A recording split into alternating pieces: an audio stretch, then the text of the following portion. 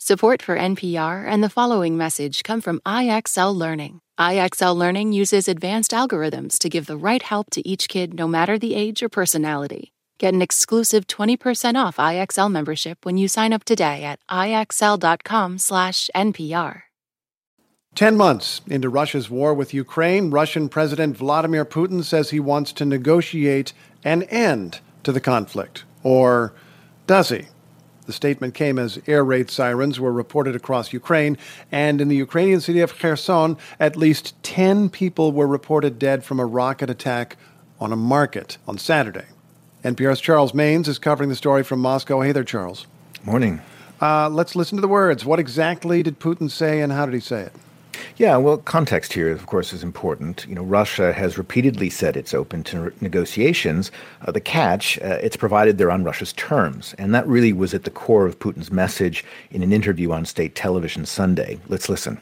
Но мы готовы договариваться со всеми участниками этого процесса о приемлемых каких-то So here Putin says he's ready to discuss some acceptable outcomes in Ukraine, but insists that it's Kyiv and the West who've refused to negotiate.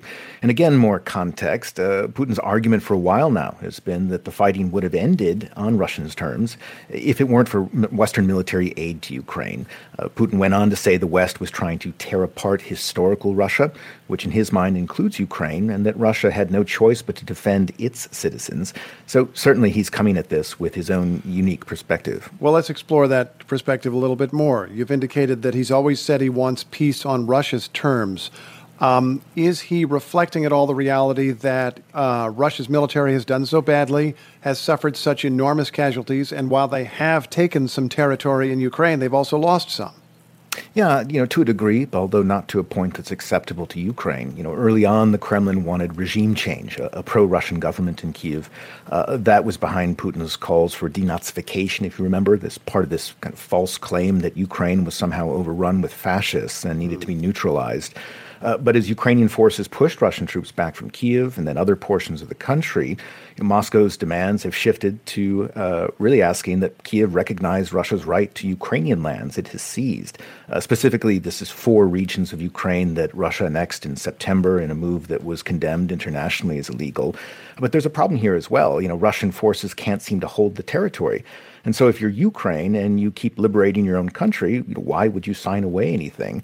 That said, there is a debate, particularly in the West, over whether it's realistic for Ukraine to reach its stated objective, the complete expulsion of Russian troops from Ukraine, including from Crimea, which Russia annexed back in 2014. Would you give us an idea of the significance of something else that Putin said, something that Russian media were shut down at one point if they used the word, and now Putin is using the word war for the special military operation? What's going on?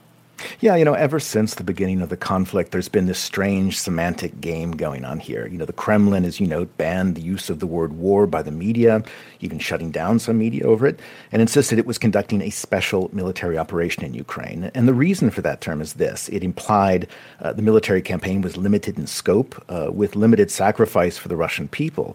And yet here we are 10 months later, and Putin finally publicly said Russia wanted, quote, the war to end soon. Now, like his negotiation offer, it came with charges the West was trying to prolong the conflict. But the use of the word itself is significant in that it was a small nod to growing discomfort at home over a war that has gone on far longer than promised or planned, and at enormous cost not only to Ukrainians, but Russians as well. NPR's Charles Maynes, listening to what Putin said and also to what it may mean. Charles, thanks as always. Thank you. This message comes from NPR sponsor Vuori, a new perspective on performance apparel. Clothing designed with premium fabrics, built to move in, styled for life. For 20% off your first purchase, go to vuori.com/NPR.